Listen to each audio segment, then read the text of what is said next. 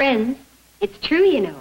Personal, local, global wellness. You may now begin the course. The emotional response to love It's awfully important. is usually the result of Pretty crummy family. a show of affection. Redefining what health means for you. And the real fundamental you. Well, if you'd like a place where there's never a dull moment, Choose the right flavor of wellness for you. Syndicy Wellness hosts the personal, local, global wellness show. Welcome to the personal, local, global wellness show. Today we have Nia Roy joining us from Dubai. This is very exciting. She is the most incredible, sweet, kind angel. We've already had such a sister connection just meeting now before we've gone live. I'm going to tell you guys a little bit about the show if you've never tuned in before. Today, we're interviewing Nia Roy, speaking on migraines, hypnotherapy, advice on moving on from a past relationship, grief. We're going to go into health, wellness, yoga. It's going to be a very deep, I feel, soul-filled show. I'm your host, June Syndicy. A little bit about me. I'm a healthcare provider at Syndicy Wellness, helping men and women move from emotional overwhelm, anxiety, fatigue, and burnout to a state of peace, calm, and comfort, resilience in their health. I do this teaching stress management skills paired with my trauma counseling practice, and I'm a nutritionist, so I also do a lot of gut health work and help people with their nutrition as well, working with labs and looking at their food sensitivities, blood type, etc. I personally used to try and heal the world before I realized that my personal healing rippled out. And that's why I named the show the Personal, Local, Global Wellness Show. You can find us on platforms like Spotify, Google, Apple Podcast, Google Podcast, Anchor, so many, Bluehost, YouTube. Please subscribe and leave comments or leave any advice on who you'd like me to interview, because I love to interview all different wellness specialists, brain scientists, anyone that's working with the mind, body, and spirit. When you look for us online, type in the search bar, Syndicy Wellness Podcast. You'll see a group of women sitting in a circle. I'll have short hair there, and it'll say Community Health at the top. That's us. Click and subscribe. Without further ado, I'd love to introduce Nia, who I have a bunch of different ways to introduce her, but I just got another intro, so I'm going to read the most recent one. Nia Roy is a holistic wellness coach, hypnotherapist, and meditation instructor. She is also a naval architect, but her passion for connecting and helping people, a naval architect. I'll ask you about that. It might just be an amazing English word that I don't know. But her passion for connecting and helping people drew her to dedicating her career to the wellness industry. I am so honored. And it is 10 p.m. in Dubai, which I didn't know you were tuning in from. This makes it so much more special and spectacular and magical. And without further ado, I'm just so excited to introduce you and have you on the show, and love to drop into whatever you feel comfortable with to start. Nia knows I've been a little sick, so I have a blankie with me to get warm. And I might blow my nose a time or two. But I'd love to start with the nitty gritty and hear about what led you to do this work, any pain points in your history, and how you are where you are today now as a practitioner. First of all, thank you so much, June, for having me. This is truly an honor. And I honestly love your energy. And although we've only known each other for 15 minutes, I feel like we just totally hit it off. So coming back to your question, so how did I get started with this wellness thing that I do? It's actually it's almost like it just all fell into place for me. And I must say, it all started with a New Year's resolution that I had, where I didn't know what I wanted to do. I always challenged myself every year, and that year for me, I decided to go vegetarian, and it was just to test out and see how it would work out. no other motives, just a challenge.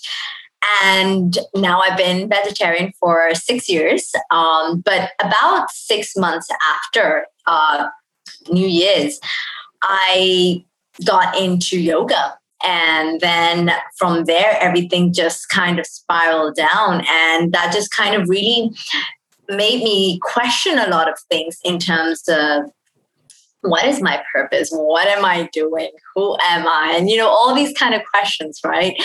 And that was when I was studying for naval architecture. So now I'm a naval architect. But then after I graduate, so naval architecture is just naval architecture. Yes. So what naval architects do is we're essentially engineers for boats, designing boats, making boats, and so on and so forth. So once I did that, I started working as a naval architect, and I hated it. I really didn't like it. It wasn't for me. Like I was really craving that human connection. Like I love people. I'm such a social butterfly. I love connecting with people. And it just happened that I was dying to do something where I'm helping someone, right? And I just Googled something. I just Googled like a wellness center nearby so I could just do a course. And it just happened that they were just starting a hypnotherapy course that weekend. And I signed up and I never looked back. And now this is what I do. It has transformed my life. I was suffering from psoriasis, a skin condition. And it was a combination of hypnotherapy and Ayurveda that helped me heal from psoriasis. So once that worked for me, I realized, you know what? There's something to the science that just needs to get out there. And I just love that I'm a part of it now. I was laughing because, I interview a lot of different wellness or, brain scientists or people in this field of human development. And there's me thinking it's like a natal chart reader or something, like a zodiac, something. And that got me good. That a lot of people do make career changes and come into the wellness industry, but there's also always a joke that wellness entrepreneurs don't just have one job too. One of my friends, she's a wellness entrepreneur, but she also has other jobs. So I love that you brought in that piece of naval architecture and that your mind is brilliantly geared towards engineering because it's not for everyone. But that was so much fun. That was too funny. So I'd love to start to dive into some of what you've helped a lot of your clients with, a lot of your breakthroughs in your practice, and that has to do with migraines, helping people with migraines, hip pains, back pains, calf pains. I'm curious what PCODs, polycystic ovary? Yeah. PCOS, is what we call it here. Thyroid, identifying the root cause of each. Would you be open to expanding a bit on this? Absolutely. So let's really look at what are these physical pains and disorders and why are they there in the first place, right?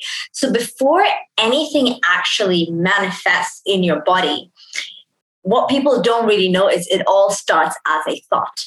So from your thoughts, it then gets transferred down into your emotions. And your emotions then produce these chemical reactions within your body that create these hormones, which then affect the endocrine system, because that's exactly how the hormones are released, right? Which then gets translated into your energetic body, your auric space. And then in the end, finally, it manifests into your body as aches, physical pains, and so on and so forth. So according to the Eastern sciences and the Chinese medicine, so on and so forth, there's a lot of talk about the meridians. So when you go to a chiropractor, they're essentially putting all these needles in through your meridians. And these meridians are energetic pathways. You have about 72,000 meridians in your body, and they all intertwine. And I think there are about 112 major centers called chakras where these meridians combine. But out of these 112, there are 7 major chakras. And each chakra is associated to an endocrine gland, which means you have your thymus, you have your pituitary gland, you have your pineal gland, you have your adrenal glands, and so on, right? So depending on which one of these glands are affected, and when these glands are affected, the corresponding organs then get affected. So when you have, let's say, when you're talking about your migraines, so it's your head. If you're talking about your chest, let's say, it's your thymus, right? So depending on which one of these glands are affected, you can really dwell deep into what is the root cause of the issue. So let's say we're talking about migraines. So migraines they have to do with your third eye chakra, which is right between your eyebrows.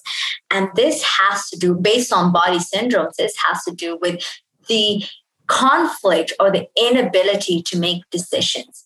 So whenever you get a migraine, if you were to assess, okay, like in your life right now, are you going through some form of conflict where you're trying to make a decision, or you're struggling to make a decision? And if the answer is yes, then you know what exactly you need to dwell deep down into.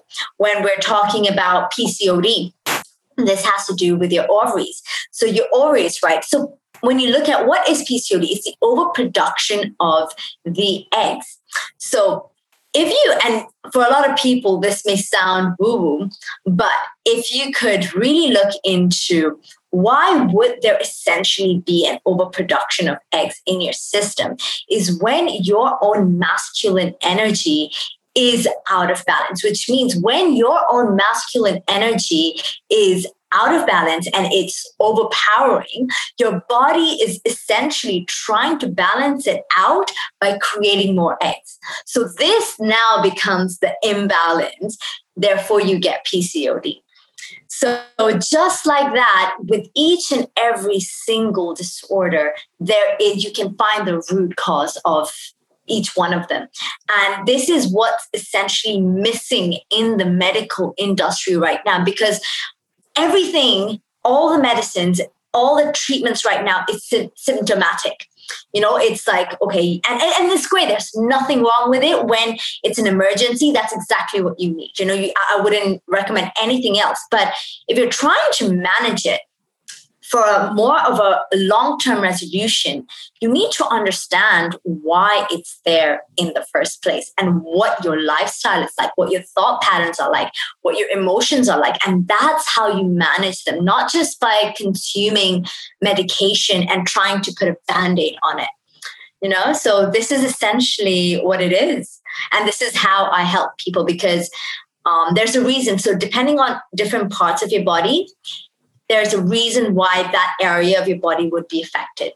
So if people were to come to me with like a physical pain, whether it's hip pain, whether it's a calf pain or whatever, I would ask them questions related to that body part and about their life. Okay, what are you struggling with in this area? Or can you resonate with this?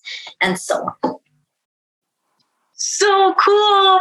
I was like cheering you on. It's so amazing because I've had so many people explain the chakra system on the show, but never to that extent. So I loved how you linked it to the endocrine system. I loved how you linked it to the organs. I mean, you went a layer deeper with the engineering mind. Yes. And I'm curious, so is this background from the hypnotherapy? Yeah. So cool, because I've never interviewed a hypnotherapist, and a dear friend is one, but I've never asked her a lot about it.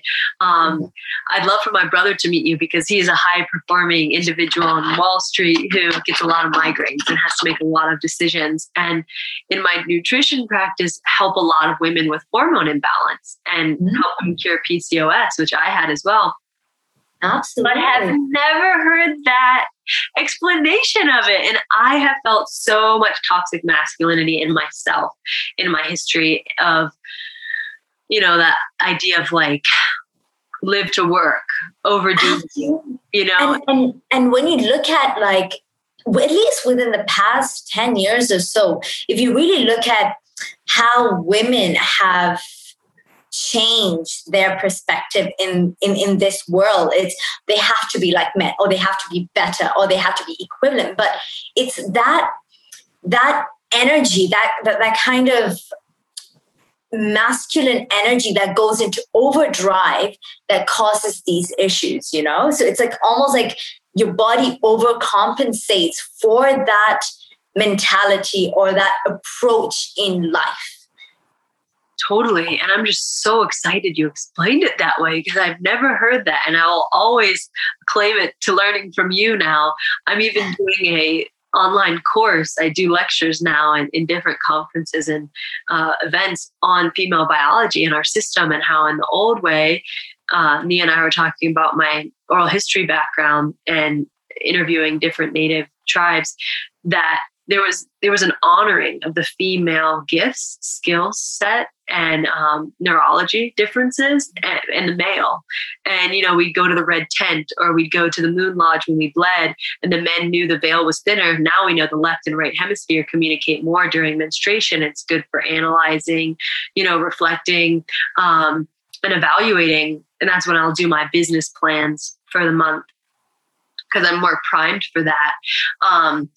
And they would wait till the women would come out and say, like, where are the buffalo moving? Or the women would say, we're going to be invaded. And then they would all move camp. I mean, it was such a different time where we really honored each other's powers and our differences and our gifts. And I think women are having a lot of issues if they choose to identify as female in their bodies when they don't see their own innate rhythm. We know there's an infradian rhythm now, not just the circadian rhythm. And so we have both. I mean, I think that we have a lot more two souls coming to the planet. It could be an energetic, spiritual awakening thing with transgender, with gay. And I don't try and ever speak to it, because it's not something that I'm very connected to in a way that I feel is substance related, but that's needed as well. And we're learning from all of our friends who are kind of blooming and growing into that design and that light. And there's a lot to be learned around gender studies. And I dated a woman. I'm not anti exploration, but I've seen from my own biology, my nervous system, and my own ability to manage myself that I have to learn about my female differences. That's what I've chosen. And I honor others who choose another way of exploring. But I never knew in a million years, I thought maybe this was a Chinese medicine background, that this was hypnotherapy. So I am so excited. I should have had one of the first questions on here. How do you describe hypnotherapy? You know, a brief definition, or how do you describe it to others? I thought they would put you into hypnosis and then something happens, you know. So I'm very excited to hear that, which should have been the first question on the show. No worries. So in a nutshell, what hypnotherapy is. Hypnotherapy is all about working with the subconscious mind. So your subconscious mind is about 88 to 90%, whereas your cognitive conscious mind is about 8 to 10%. So when you go to a regular therapist or a psychologist, when you're talking about your problems, you're only working with the conscious mind. But your subconscious mind, which holds all your patterns, your habits, anything that you do unconsciously, it's all stored in the subconscious mind. So which is why when we're addressing certain issues, working with the subconscious mind, you basically get to the root cause of the issue. So any changes that you make within the subconscious mind, because it's about 6,000 times stronger than the conscious mind, it easily gets translated to the conscious mind, which is why you don't need as many sessions as you would do with a regular psychotherapist or a psychologist. So the subconscious mind is essentially, the way you access it is through hypnosis. So when you're under hypnosis, you have the direct access to the subconscious mind. Then you work with the issues, and that's it. You, in like about 6 or 7 sessions or even less, you essentially get what your root cause is, what your patterns are, and how to reframe it.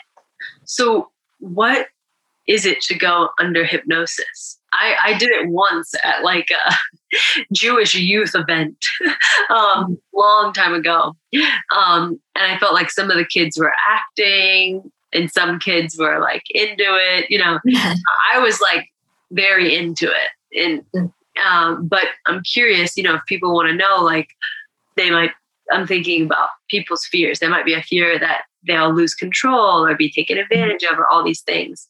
Absolutely. So essentially, if we're trying to understand what hypnosis is just a hyper suggestible state, which means your mind can take up to 60,000 message units per minute. So once it goes into overload, more than 60,000 message units per minute, you become very hyper suggestible. So your critical filter that allows you to analyze, make sense of things, kind of goes numb, let's say. So whatever you say, you become very suggestible, and it goes right in.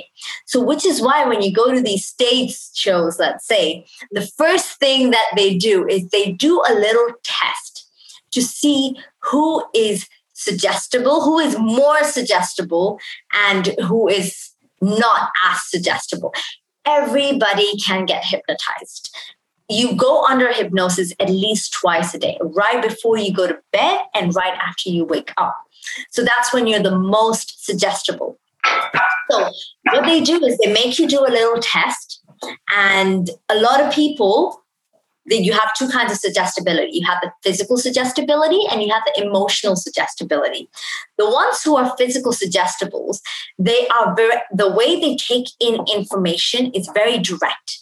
And that's just based on their upbringing. So when I tell you something, the way you take in that the information, it's very direct. Whereas emotional suggestibles, they analyze it a little bit more, which is why it's harder for emotional suggestibles to go under hypnosis quickly. You need a different kind of induction. Whereas physical suggestible, they go in very easily. So what these hypnotherapists or hypnotists, they do for these stage shows, they do a little technique first to see who is more suggestible. And then they pick them out first. And then once you're already on stage, you're pretty much hypnotized before they even do anything. So it's not, and when you're under hypnosis, it's not that you don't have any control. You are under control the entire time. It's just that you are very suggestible. So you could actually come out of it whenever you like, but it's just that because you're in that state, you kind of completely trust the other person so that you just go with it. Yeah, it's so interesting. I haven't talked about this in so long. I mean, I want you to continue and I'll tell you about my experience. Yeah, so it all comes down to how much you trust the person who's in authority. If you don't trust them, if you don't want to go under hypnosis, you will never in a million years go under hypnosis. But if you feel like you can trust them and you just take in that information the way it should, you will be hypnotized.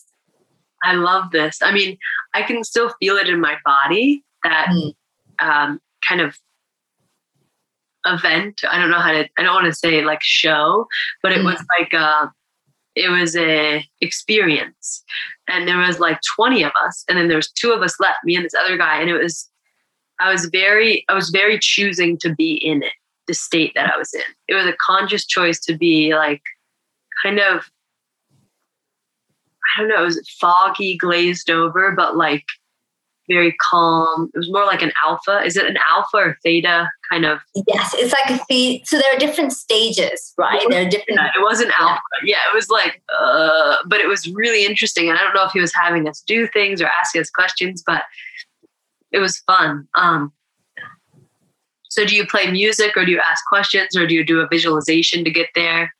So the first session's always to do with rapport building. So you need to basically, I never go into hypnosis the very first session. So I need to make sure they trust me and there's enough trust built in the very first session. So there's a lot of rapport building and, a lot of clarification, because a lot of people do have this fear because it's the biggest misconception that you will not be in control. You are in control the entire time. You can always get out of it, but you need to explain it to them what exactly it is. And then in the second session, there are induction techniques, and induction techniques are used to make the person hyper suggestible. Mm-hmm. And that's how you get someone under hypnosis. So I have another question too on this topic. And one thing to add, which is my partner and I, we're talking to like an underground A-list, like celebrity body work massage therapist that is very, he's immaculate. He's incredible with what he helps people do with the body. And I didn't tell Mia this, but I fell 25 feet 3 years ago and broke my back and had ankle damage and a lot of injuries. And so I went to a lot of physical therapists, a lot of body workers, and invested a lot. And meeting him, he's not like a lot of others. And Sterling and I asked him, like, what do you think the key is to someone who has a lot of body issues when they're older or something? And he said the mindset and the programs they're running in their mind is what's making them move, hold themselves, turn. And it makes so much sense with what you've been talking about as well. And a lot of people don't want to hear that. They want to hear it's like a machine, crack and pull, like fix me. Yeah. But it's so much deeper than that. And the question I had was, when working with the subconscious, because I'm guessing you're bilingual living in Dubai, yes, or even trilingual. Yeah. Can you work with the subconscious if it's not their mother tongue? Oh, that's actually a very, very good question. Ideally, yes, you would need to, but the way it works, especially when you are under hypnosis, it's almost like you work from a different kind of place.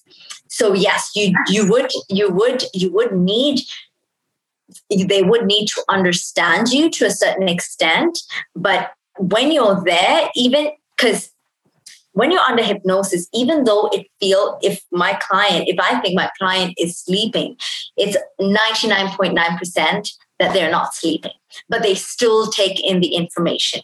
So I've had clients where I've regressed them to a time when they're like infants, they're in the hospital and they've taken on information back then, like language that they have no sense of what the language is and so on and so forth. But when you regress them back into that time, they know exactly what they're talking about. They know exactly what they were communicating and so on. So your mind works in a completely different level. But I hope that answers your question. Totally. Because I was just thinking, well, actually you can work with, what other languages do you speak? So I speak English, Hindi, Malayalam, different languages. So you'll speak with the person in their mother tongue when you do the sessions? So English. I usually communicate in English because that's what I'm comfortable in. So when I'm taking them under hypnosis or induction techniques, I choose English. English, okay. Yeah. I didn't know. It's very interesting because I do this identity development psychology inner child work in sessions, and people will have in utero memories. They'll have very like nonverbal memories, but it's like an agreement they're making with how they're going to interact because of the trauma of their household or what's allowed. And they continue that into after they're an infant in their relationships and such. But I've even had these memories that I didn't believe I could have. Yeah. In utero and all these different things. And working with, I don't do it with clients, but in my own way of emotional processing, past lives, like an emotional pattern that I'm no longer going to repeat. And obviously when I'm in the Amazon, a son of a huntsman was one memory I had. I didn't speak the language, but I knew the agreements and the internal understandings that I had. And so I think it makes a lot of sense. Working with the subconscious is not always language oriented. It's a more, internal agreement system.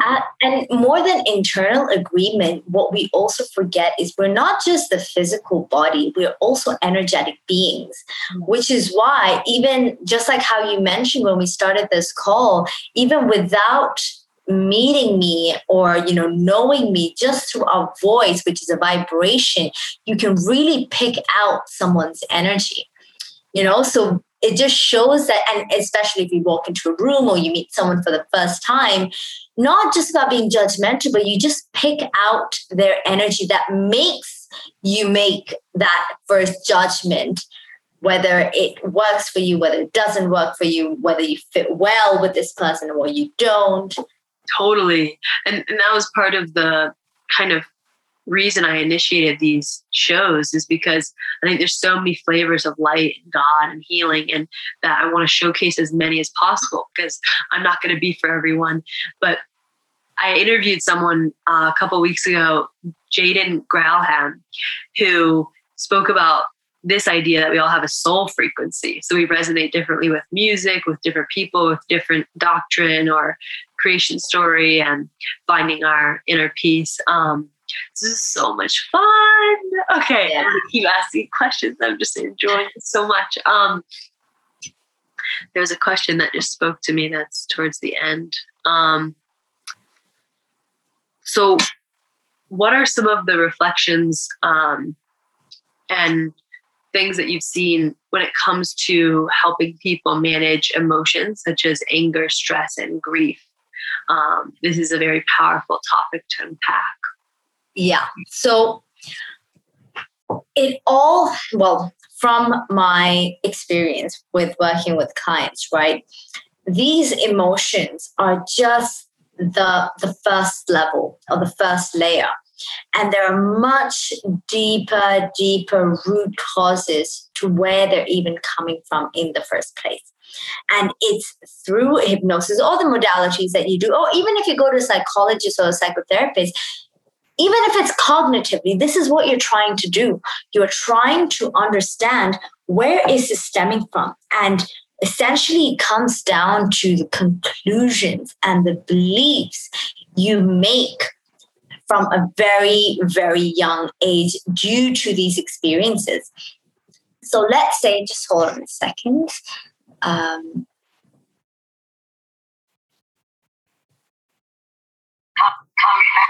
So when it comes technology age, no worries. I'm over here like getting over sickness in a blanket. So everything goes on this show. Yeah. So where was I? So coming down to, so essentially what you're trying to do is when you're in a session or when you're trying to address an issue, you are trying to figure out, okay, what was initial sensitizing event? So let's say you come to me with anger issues, right? And you're saying, okay, this is how I react and I want to work on this. So it's never really the anger that is a problem. Your anger is just the way you cope with the situation. But what's important is to identify is what exactly is triggering you. So it could be something as easy as, okay, when you were 6 years old, let's say, you asked your mom if you could have ice cream. And she was like, nope, you can't. You need to clean your room. So perhaps at that time, you made a conclusion that my mom doesn't love me. So that was the first time you formed a belief that I am unlovable, let's say. And then something happens later on. Let's say your friend didn't call you to a birthday party. And then you make another conclusion saying, oh, she didn't call me because I am unlovable. So now it becomes a confirmation or another event that confirms a belief that I already have that I am unlovable. And perhaps later on, something else happens where you didn't get accepted to a university, let's say. And then you're like, there you go. I am not accepted because I am unlovable. And that's a conclusion he made at the time. So now the third time it becomes a acceptance, which means now you've accepted the beliefs that you've already had that I'm unlovable. So how do you deal with this belief, which is I'm unlovable? You get angry, you throw things around, you throw a tantrum, but that's just how you cope.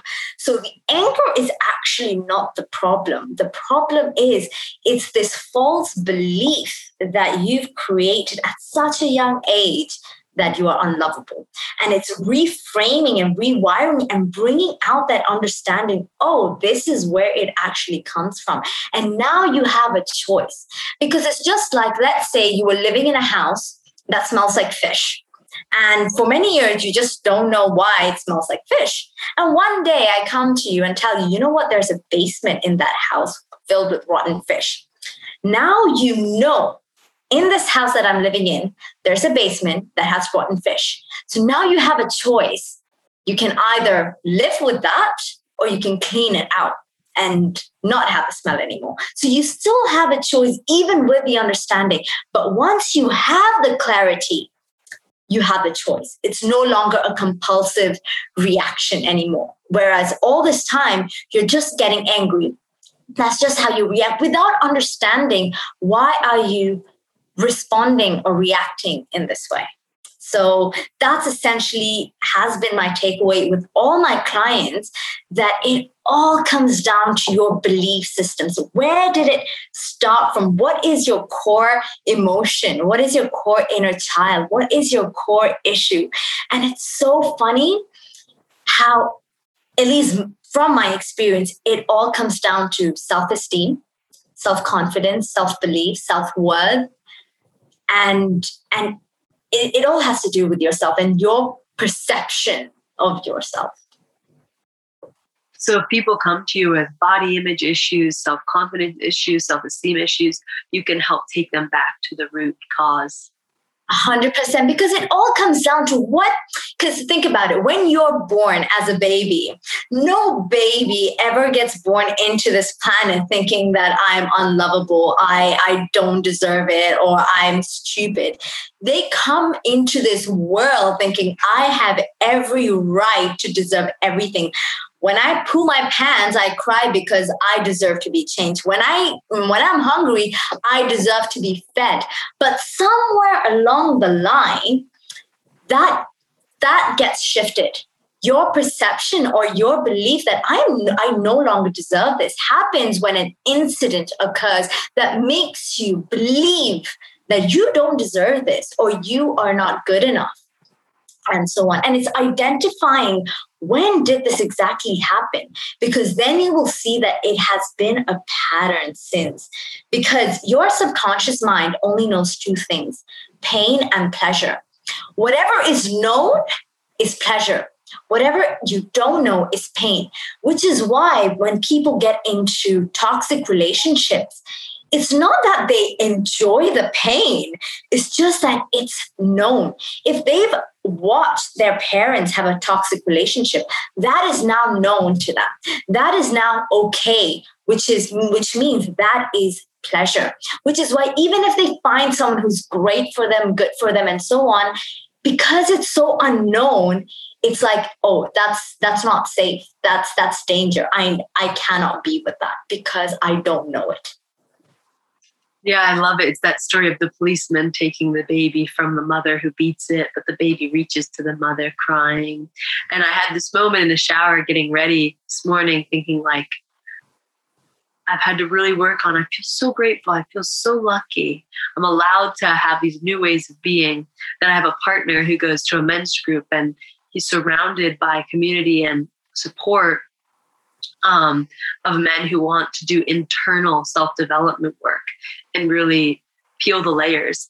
And of course, I do my therapy weekly or biweekly. And I sometimes would not want to say this to him, but like, you weren't like my type when I was young, because he was a good person. He was a person who wants to work and change and like overcome. And, you know, I wasn't into people who were good for me. That's for sure. Yeah. And so it's so exciting. And I honor others and want to share that it's possible to change enough internally to attract someone who's really healthy for you. Because it's interesting, you end up attracting people from the void that you have, which is why once you're in that relationship and that void is, let's say, satiated, it then now gets transformed into the actual issue. And you realize, you know what, I actually don't want this person, or this person's not even right for me. Because let's say if you get into a relationship because you feel lonely, and once you're in that relationship, it's not the person that's a solution. That feeling of loneliness, it's much deeper. So until and unless you actually work on it by yourself, no matter what you do with this person, you would always feel lonely. And you will blame it on the other person saying, oh, you make me feel lonely, or it's because of you or because of that. But it's never them. It's essentially coming from within, right? And this is what I feel not a lot of people do. You don't realize how important self-work is. And how important it is to take responsibility and accountability for how you feel, rather than saying, "Oh, it's their fault, and I am God's gift to this planet." You know what I mean? And I think this is the biggest. Another thing that I realize when people come to me for therapy is just this realization that you are not the victim. You need to take responsibility for your actions and do something about it. Yeah. And I'll also add this work that we watch people undergo, the deep self-work. And I watch someone I really respect and love who's very dedicated to his internal work and shifting and changing, completely take a 180 and 360 in how he relates to his boss and his work environment. And it's a completely different experience. And that people, even within romantic relationships or work environments, if they choose to change the agreements and the contracts and the conclusions they've come to of how they're being treated, or how they allow themselves to be treated, or how they even approach that environment, they can completely flip it upside down. And oh my God, June, yes. And so I'd say, like, there's definitely a piece around abuse that I don't want to get into today when it comes to relationships, that some people, I believe men and women, both contribute. A lot of women think they're not contributing. But there's also a piece that, like, people can shift from the inside out. Like Jada Pinkett and Will Smith, like, really shifted their relationship, and they talk about that openly. And so there's a lot of pieces to look at, because abuse is a very important piece that people are often in denial of.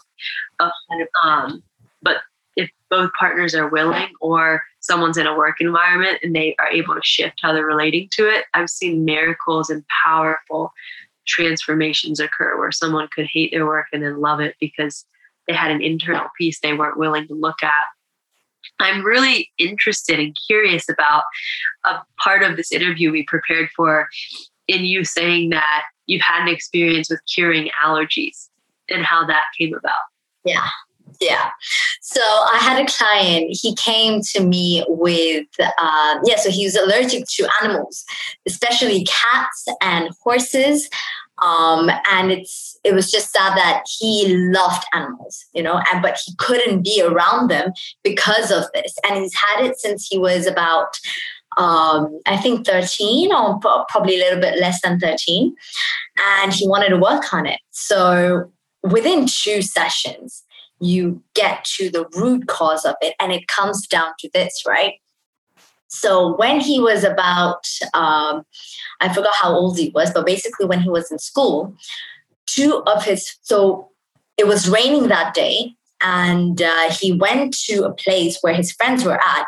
And the minute he went there, he had a gut feeling that something bad was going to happen. And he just knew he had to get out. So he took his brother and he left the place. And that evening, he gets a call saying 2 of his friends had died because of some form of accident. And he held on to that feeling. Shit, I knew something was going to happen and I didn't say anything. And at the same time, around the same time, actually, he got a cat. So his parents they got like a family cat, but one day he left it outside. So he was already grieving this loss of his friends, and he left the cat outside, and the cat ran away and they couldn't find the cat. So then he took on another responsibility. Shit, it was because of me this cat ran away. And at the same time as well, he had this best friend. They had a great relationship, but that went into a toss. So she completely stopped talking to him, and he then took it onto himself. See, I'm a bad person. So in all these three situations that all happened simultaneously, the conclusion was, I'm a bad person because I didn't know. I didn't know, therefore I'm a bad person. So which is why that association specifically around the animal came in, because that was such an anchor in that moment, which means anytime he was around an animal, this incident gets triggered. So it was also an association because it was also during the summertime, which means it's a high allergy period for him as well because of the dust and so on. So it's essentially the combination of it all that triggers that feeling. So not just with animals, anytime he feels like he's in a situation where he doesn't know, or he feels like, I don't know what I'm doing, he gets an allergic, he gets a runny nose. So it's essentially trying to find out, where is this coming from? What is the root cause? And once you have that, and once you rewire that, you no longer have that association. And this is how hypnosis helps. So beautiful. I'm so excited we got to go into the real storytelling of the layering and the process of uncovering and healing. Thank you. Yeah. So it's crazy how, like, the conclusions you make in that situation, right? Like you would never think, okay, my allergies to cats and dogs are related to me feeling I'm a bad guy and I don't know. You would never in a million years think that's the situation. And which shows that every single allergy has a much deeper root cause to it. And it can even be ancestral as well, ancestral beliefs that come down as well, not just yours, because at the end of the day, you carry a lot of genetic memory in your body. Totally. Epigenetics has proven that it will be activated. Mm-hmm. But I think some people might click on this interview because of the point that I shared about moving on from past relationships.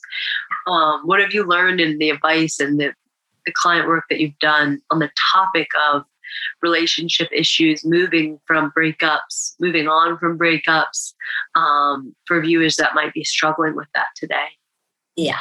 So one of the common patterns that I see is, when you're with somebody and that person's no longer there, you have that void.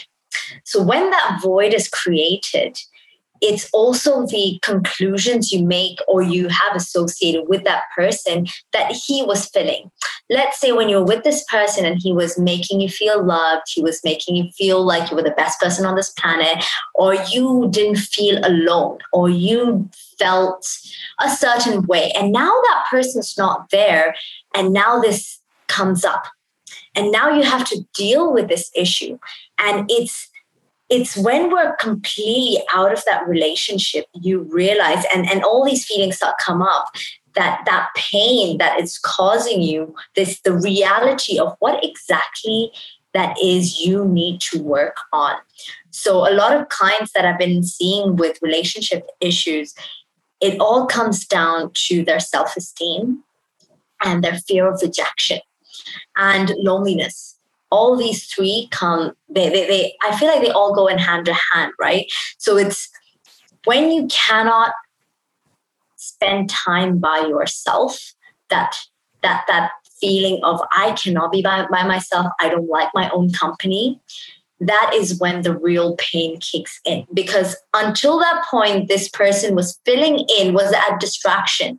You never felt alone. You never had to face the rejection. So whatever, if you were, if someone broke up with you or whatever, you would feel that form of rejection. You would feel that loneliness. But then that is the reality that you now need to face that, wow, I need to get over my fear of rejection. I feel lonely. I don't like my own company. I don't like who I am. So a lot of your own insecurities actually come up, and you think you're not the problem, and you would try to blame it on them. You would try to say they are the problem, and you go into this victim mode. Why is this happening to me? Because it's so much easier to be a victim than to take accountability for the reality you've created for yourself. Yeah, it's powerful and it's hard. A lot of people really struggle with being alone and becoming their own best friend. I'm so happy we went there, because I think if someone's just listening to this lecture and has never investigated these topics that we teach and are chatting on today, it might be like, I thought there was no other way. I thought I would always be miserable when I was alone, and not realizing there's a whole other way to look at it. And that narrative might not be true. To consider another way of looking at it. Because I would say use them as opportunities. And I love using this word, opportunities and learnings. So what is your learning in these situations? What is this opportunity allowing you to do? So when you've just been broken up with, or when someone's dumped you, or when you've decided to move on from a relationship that wasn't serving you, what is your learning? How could you grow from that? What is dying to just come out, or is dying to be addressed, that you need to address? And this is exactly when a lot of self-love work, a lot of self-esteem work, a lot of self-worth work needs to be in place. And it's not the easiest thing to do, because for a very long time, if someone else was doing that for you, and now you need to do that for yourself, it is challenging. But once you get to that place where I believe you are right now, like from the way you talked about your relationship, you can see that you are no longer someone looking for someone else to fill in certain parts of you. You are like a complete person who's just there to overflow and share what you already have. I mean, in my own relationship, which my partner knew dating me, that I would be very vocal about my own process. And my family knows as well that I always kind of frame it this way, that, you know, I was a sensitive girl who had the childhood that I had, and it might not be the truth in others' lenses or view, but what I experienced, I had to find the tools and reframe and heal from, and then empower others with that story. But I think truth is a very interesting thing. And so my own lens of learning, and my partner honors that, because it might not be his lens, but I'm using it to talk about how I've healed and how I have learned. And so when it came to our relationship, I was very much like, you're a compliment to my wholeness. You know, I love that. I love the way you put that. We're two trees like dancing in the wind. And this idea of becoming one is a very interesting idea, because we're all going to have different views of oneness. And I was sharing with Naya that I am very interested in all flavors of God, because no one can tell me how I'm experiencing Jesus Christ, or my partner is. And even if we both were from the same upbringing, that was Christian, I was Jewish, we still wouldn't have the same experience. And we joke, because he was married before to someone of his same faith, but they argued. And I know people married to their same faith, but they argue. And so to honor each other being from different faiths is even a deeper place of not assuming. And what we were recently talking about is like being together for a year and 9 months, and being together so much due to COVID and working from home, and, you know, the polarity, having to work on that like he deserves a man's trip for a week, twice a year, to go like beat his chest and eat raw meat and, you know, harshness. I talked to some men who talk a lot about like divine masculinity and healing the masculine. He's like, this one guy was saying, he was a Navy SEAL or something. Men need the harshness of winter. Yeah. Women need the comforts of the home. Yeah. And really supporting my partner in that, and always seeing it as a learning opportunity. Yeah. And when we're away, we're doing deeper work. So thank you for that compliment. I receive it.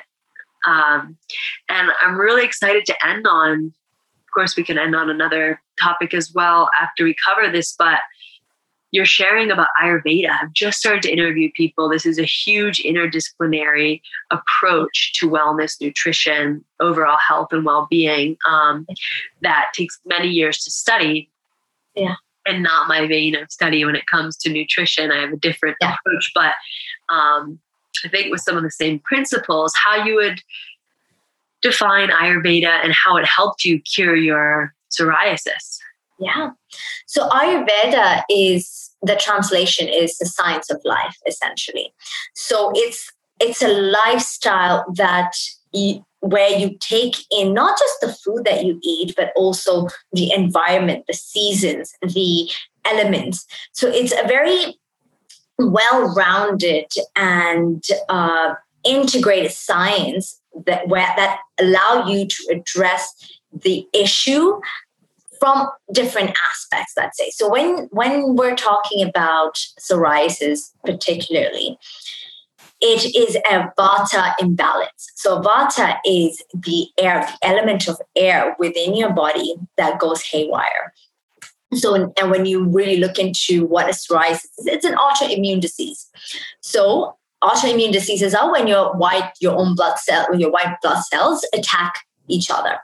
So vata, when a vata is in imbalance, the air element, you basically, these are the certain issues that happen, which means in order to balance it, you need to eat different kinds of food. You need to take in food that grounds you. So a lot more water elements, a lot more earth elements. So and also avoid food that creates heat within your body. So for example, eggs, let's say, create heat within your body, or such spicy food, and different kinds of food that create heat in your body. So these are things that the modern medicine does not take into consideration.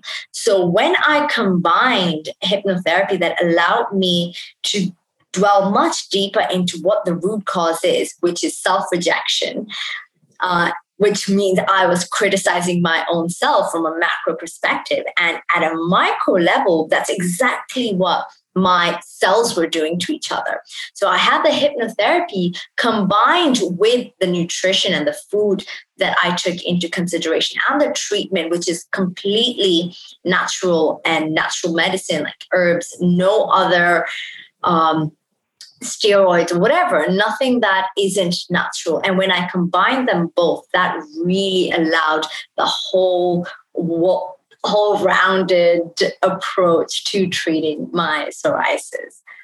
I really feel like we can't treat nutritional, physical imbalances without the emotional aspect. 100%. And 100%. So it's so exciting because I will refer people your way that want to use the Ayurvedic pathway, because you have an interdisciplinary approach of taking in the emotional imbalance as well and the root causes of certain belief systems. When I'm learning about Ayurveda, it's amazing in my own life how when my partner in not Vedic, but in Western astrology is 6 fire or 7 fire.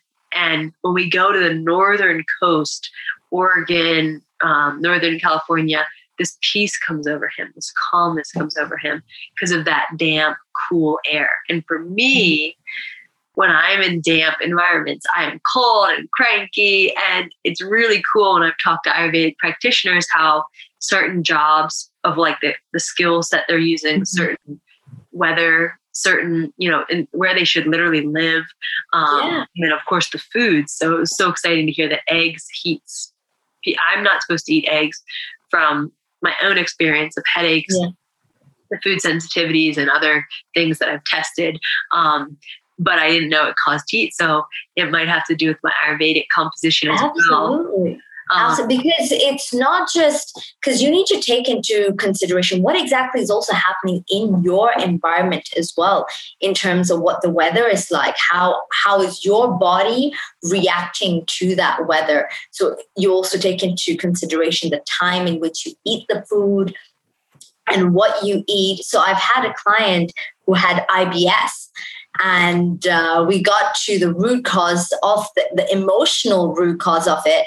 But when it came down to changing her diet, which was absolutely necessary because it has to do with your small intestine, everything that she was consuming was absolutely against the condition, which means it was always going to be a struggle for her to heal herself if she continued with that diet. So powerful. I mean, Ayurveda is such an ancient science, and I'm really feeling more drawn because I love interdisciplinary approaches, that don't just look at one thing, but the connection to all things.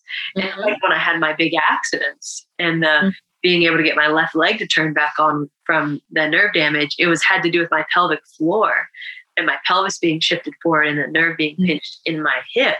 That made and so I think it's so funny. And that's why I love to interview and research a lot of alternative body work and therapies, because these PTs get a script from the doctor that they have shoulder injury. They can only work on the shoulder when the left side of the body is compensating or the other side of the body is compensating, and that needs work as well. And so it's so important, I think, to look at the holistic side of things. Absolutely. And I'd love to end to hear, if there's anything we haven't covered in your work that you'd like to share as well. I feel like we pretty much touched base on a lot of things, like to just sum it up, how your body keeps score for sure. There is a deeper meaning to every single disorder, pain, malfunction in your body, and it all starts from your thoughts, then gets translated into your emotions, your energy, and then to your body. And how important it is to live a healthy lifestyle and not just think about the micros and macros, but also how the food is interacting with your body. So it's, in a nutshell, living in a very conscious way, I would say. I love it. Thank you. This has been such a pleasure. I'm so honored. The honor is all mine. I guess the last question I'd ask would be, for people feeling kind of like they're scrolling on Instagram and they feel in the dark and they feel like they're overeating, or they feel alone, or they feel like there's no hope, they kind of feel in that dark place. What advice or something that you would say to someone to feel like, to put a toe, to edge into the water, to start the journey, when people feel they're so far away from where they could be? I would say the first thing, I think more than anything, the last thing, especially if you are a beginner to all of this, the last thing you want to do is get into your thoughts and, work your own mind. And the best way to stop that is through breath control. So getting into a practice of controlling your breath, understanding your breath, it is powerful, because what people don't know is the number of thoughts you have is directly linked to the number of breaths you take per minute. So a person on average takes about 15 to 20 breaths per minute. So anything more than 24, it's an indication that internally there is something wrong. So if you take about 15 to 20 normal breaths per minute and you time it right, and then the next minute you consciously bring down that number to 10 or less, you will notice that your thoughts would have drastically reduced. So when people say like, oh, I can't meditate, or meditation is hard, or I can't, my thoughts are killing me, use your breath. Don't forget about your thoughts, forget about control, because the very function of your mind is to think. So trying to get your mind to stop thinking is asking you, don't think of a pink elephant. You're exactly going to think of a pink elephant. But use your breath to control your thoughts. So the slower you breathe, the less thoughts you have. And when you can control your breath, you can control your thoughts. So powerful. Wow. I mean, I talked to a Tao master who sat and counted her thoughts during the day, something like 3,000, 6,000 thought fragments a day. You know, some people do amazing things where they'll just sit all day and do something. They're very like focused on certain investigatory processes, but I've never heard that. And I love that bit of advice, because I think when we're breathing very fast, we're in a sympathetic state where our body is, you know, the cortisol, the epinephrine pumping, fear, you know, in the red zone. And our breath is heightened. And then, you know, we're trying to problem solve, but people can't fully access their mind's cabinet if they were to walk into their pantry and see everything with the light on when they're, you know, reeling or, you know, overthinking. And so I love that idea of being able to manage the breath, manage the thoughts, because the mind is an electrical, you know, thought machine.